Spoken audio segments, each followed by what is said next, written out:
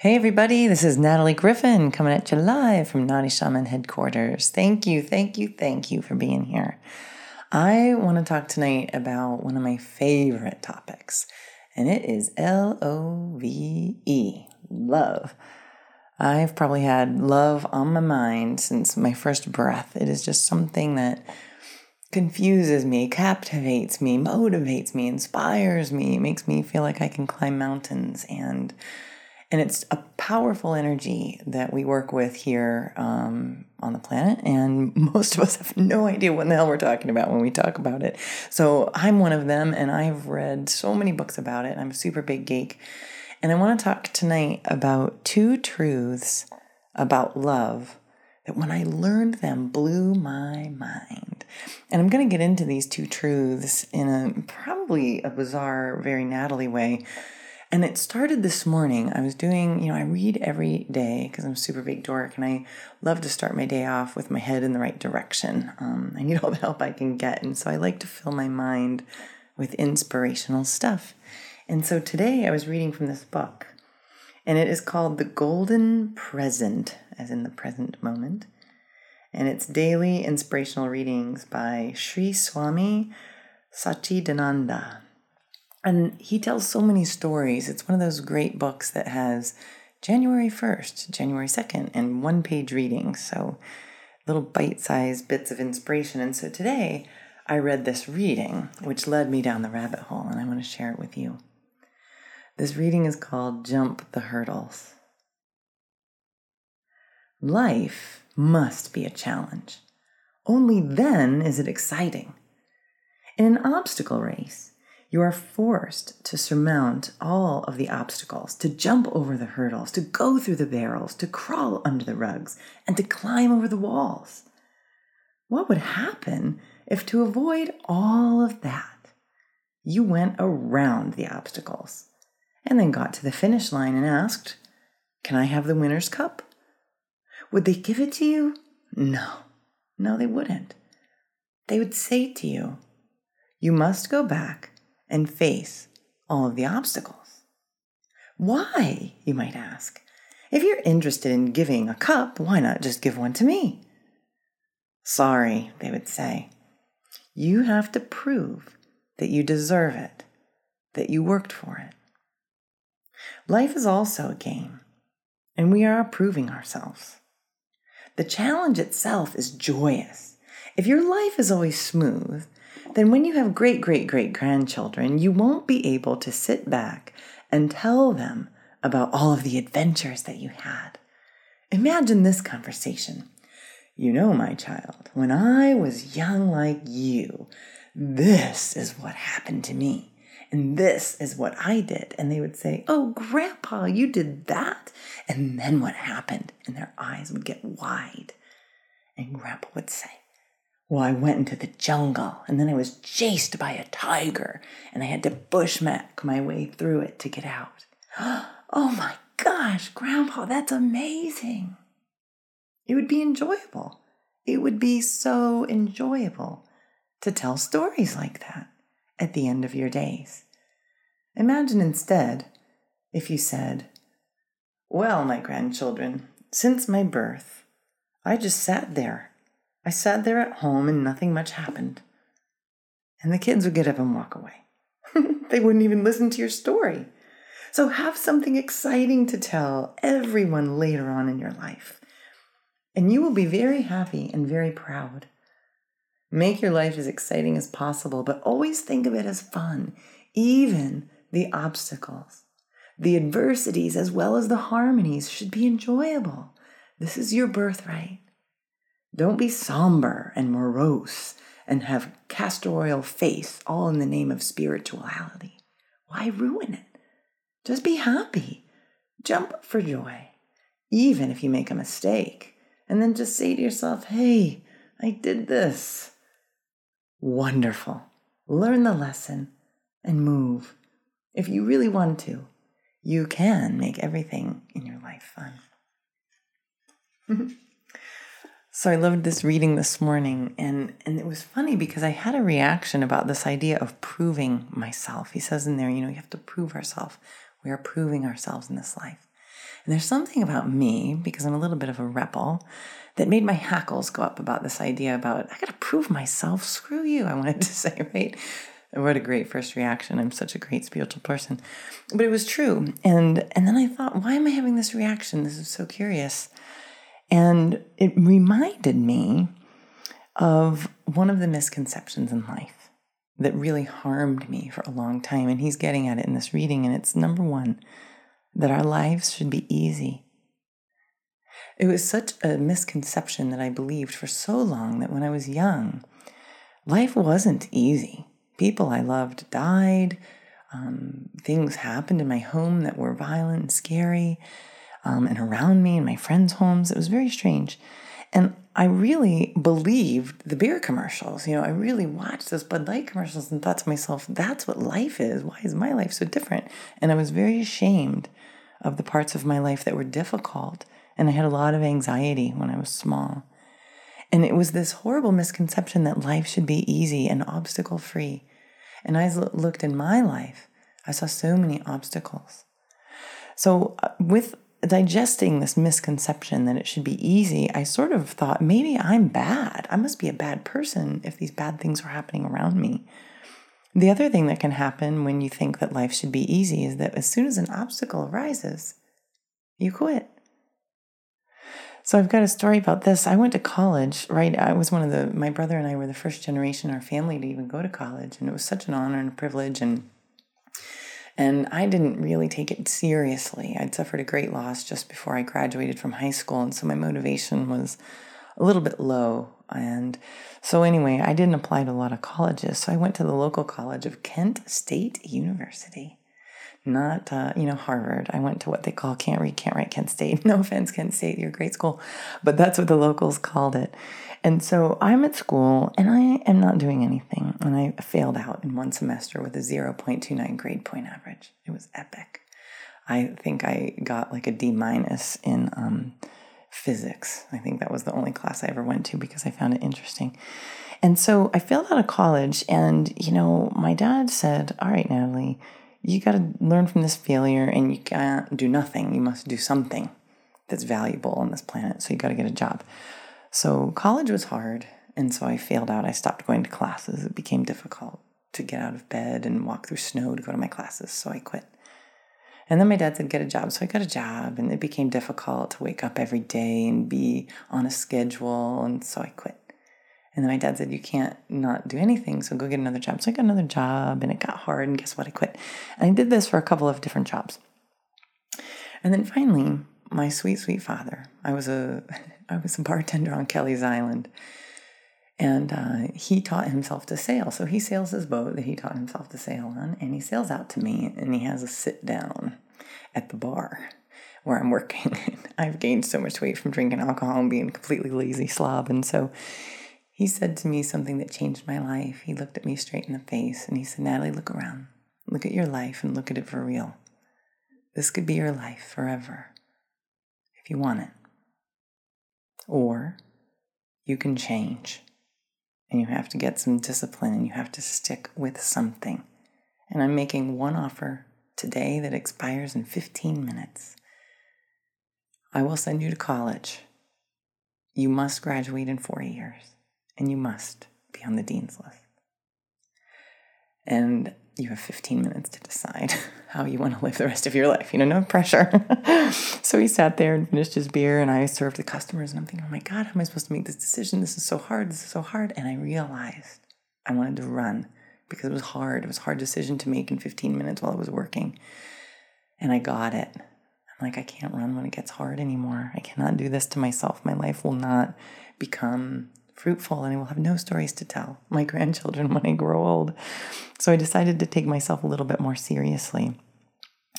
What my dad taught me there is the second beautiful thing about love, actually, that I learned.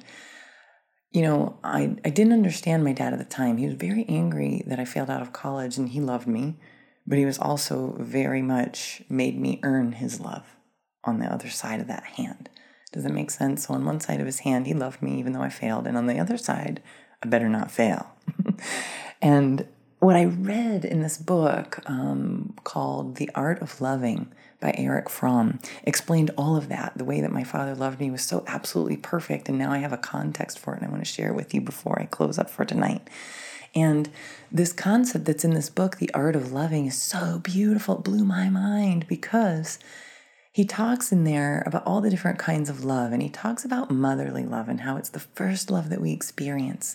A child is born, and, if we're lucky and everything goes well, then we're popped right into our mom's arms and right to her breast, and we're held there and we're nourished there, and it's safe. And, anyone who's had children, you look at that little one, and your only reaction in that moment is like complete earth-shattering, heartbreaking love. And there's nothing that you wouldn't do for this little tiny, vulnerable, breathing human that just popped into this world. And so motherly love is unconditional. Its purpose is to create safety and a foundation for us. It's, there's nothing that a child could do to lose a mother's love. Because they exist is enough to have a mother's love. Now, shamanic cultures personify the earth as the great feminine mother. The Mother Earth, literally, on her big round belly, nourishes us and holds us, all of us, every single one of us, murderer, saint, prostitute, city councilwoman, doesn't matter. She holds all of us, even the little tiny bugs and ants, in the sweet arms of her gravity. And to the shamanic cultures, this is Mother Earth loving us, holding us close to her belly, every one of us, equally. So mother's love is meant to be unconditional. And if you think of this in context, not so much as the mother archetype, but as the energies that ride inside of us. We've talked about the hero and the heroine and the masculine and feminine energies that are inside all of us. And the feminine energies in all of us, men and women, have this capacity to love unconditionally. In Irish shamanic cultures, I learned this from Amantha Murphy when she was in town last year. She's a brilliant shamanic teacher from Ireland. And what she taught us is that in Irish shamanism, they work with 2 heart chakras. The one that we're familiar with here in Western culture, and then something right above that called the high heart. It's right around the thymus gland there. And the high heart loves unconditionally. It's that feminine love for all. The second kind of love is this masculine love, the love of the father. And right around age 7, Erich Fromm suggests that we need to start developing relationship with the father figure, this masculine energy, the archetype of the masculine. Because in the masculine archetype, they love much differently. The love is earned. The love is earned. Because think about it, back in the village, and this is the story he tells in his book, back in the village, the father was looking at the sons and trying to figure out who would replace him on the farm, who would replace him in the family business, who would be like me, do like me, and take my place when I leave this earth. And so they were always weighing and measuring. So the mother's love is unconditional. The father's love is actually conditional, must be earned. What's positive about that is that we have control over it. We can change and do things to earn that love, to grow.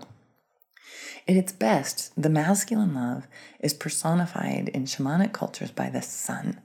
In Peru, they call the sun Inti Taita, the beloved father. And the sun, if you think about how a sun shines its rays, it never stops shining. Father, sun, never abandons us, even when we cannot see the sun because it's hidden behind clouds. The rays of sunlight are there, warming our planet, warming his arms around the round belly of the Mother Earth. And together the sun and the earth work in this way to love us. So if you think of an acorn, we're held in the belly of Mother Earth just with complete unconditional love, like a little acorn. And it's the sun's love, the love of the masculine, that says grow taller, grow stronger, grow wider. Grow into your potential, grow more. You can do more. You can do better. You are capable of much more than you are showing now. And in this way, the masculine love is the coach, is the cheerleader, is the one who coaxes us into higher levels of capacity. and it gains our belief in ourselves, and it boosts our confidence. So the balance of the masculine energy and the feminine energy and how they love is just absolutely brilliant, because as a spiritually mature person, we must become our own mothers and fathers and love ourselves unconditionally. Where we are is completely enough in every single way. That's the feminine. And inside of us is the masculine saying, yeah, and you can be stronger. You can go further. You can take more risks and be more vulnerable. You can grow. You can grow. This blew my mind because for the long time, I thought that to be a spiritually awesome person, I needed to love everyone all the time unconditionally. And that I expected to be loved unconditionally all the time by everyone. And when I wasn't, I was shocked and dismayed and heartbroken. And it's not true. We do not have to love everyone unconditionally. Human love is actually quite conditional. And it's based on our values. And this is actually healthy. We can spiritually love all of our brothers and sisters unconditionally from that high heart that Amantha Murphy talks about. And in our human heart, it is okay to have some boundaries. It's okay to have values. So I have the values that I work with. I value growth. I value authenticity. And I value communication. And so I like it when I show up in the world, growing, authentic, communicating, and filled with my own worth. These are my values that I like to operate from. And I like people that are in my inner circle to share my values. Because what I found is the people that are not committed to growth, that are not committed to being authentically who they are, that are not committed to communicating, and are not committed to living from a place of worth, fall out of my life. They end up hating me or not liking me or not enjoying time with me or find something else to do. And it's okay.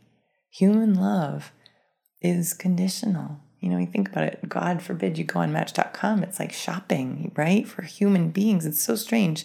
Yeah, it was such a strange experiment for me. But it is matching up these conditions that people have. Some of them, in my opinion, are quite wild and don't make any sense to me because they're not based on values. But when it's based on values, to be conditional around those things and who you let into your inner circle can be a very powerful way to love yourself and to love the people around you with the best of your energy. So I guess my message tonight to you is that it is okay to have conditional human love and to be choosy about those you let into your inner circle. It can be quite healthy for you. Invite only the people that match your values and support your vision, because life is too short for shenanigans. You know what I mean? It's just too short. And at the same time, really hone in on that feminine way of loving, of unconditionally loving all beings on this planet. Because each of us is playing a sacred role. Even the people that are driving us mad at the human level are absolutely here for a spiritual purpose. Most often they are mirrors to us. But we as humans have this amazing opportunity. I can't even stress this enough. It's amazing to be able to love on a human level and make mistakes and be stupid and just be fleshy, goofy humans. What an incredible gift that is, to have this conditional love experience. You only get it when you have a body. It's so special. And then we also have this pure spirit, this pure energetic experience of love as pure energy, as a force of nature that doesn't miss anyone. Everyone gets this universal energy of love. No one is denied it. It just exists and it's for everyone. And so to be able to have two experiences around love like this as a human is a gift, So practice these both ways of growing, the both ways of loving. Both of them will help you grow. Creating a foundation for yourself inside that is unconditional so that you can be your own mother and love you even when you screw up royally. You've got to have your own back, It's that unconditional love that we want from our mother figures. Some of us get, some of us don't, but we have to create it in our own lives, regardless of what happened. And then also we have to create these father figures inside of us, whether we got it or not, from our actual human fathers is irrelevant, because as spiritual adults, we have to create it on the inside. And we have to find a way to coax ourselves into greater expressions of who we are, to become even greater than we are, and at the same time accept all that we are now. If you can stretch your mind a little bit, both of those things can be true simultaneously. Welcome to Shaman Land, right? All right, my loves, that is all I wanted to share with you tonight. I'm so excited to talk about love. It's just a precious thing in this life. May we all know it.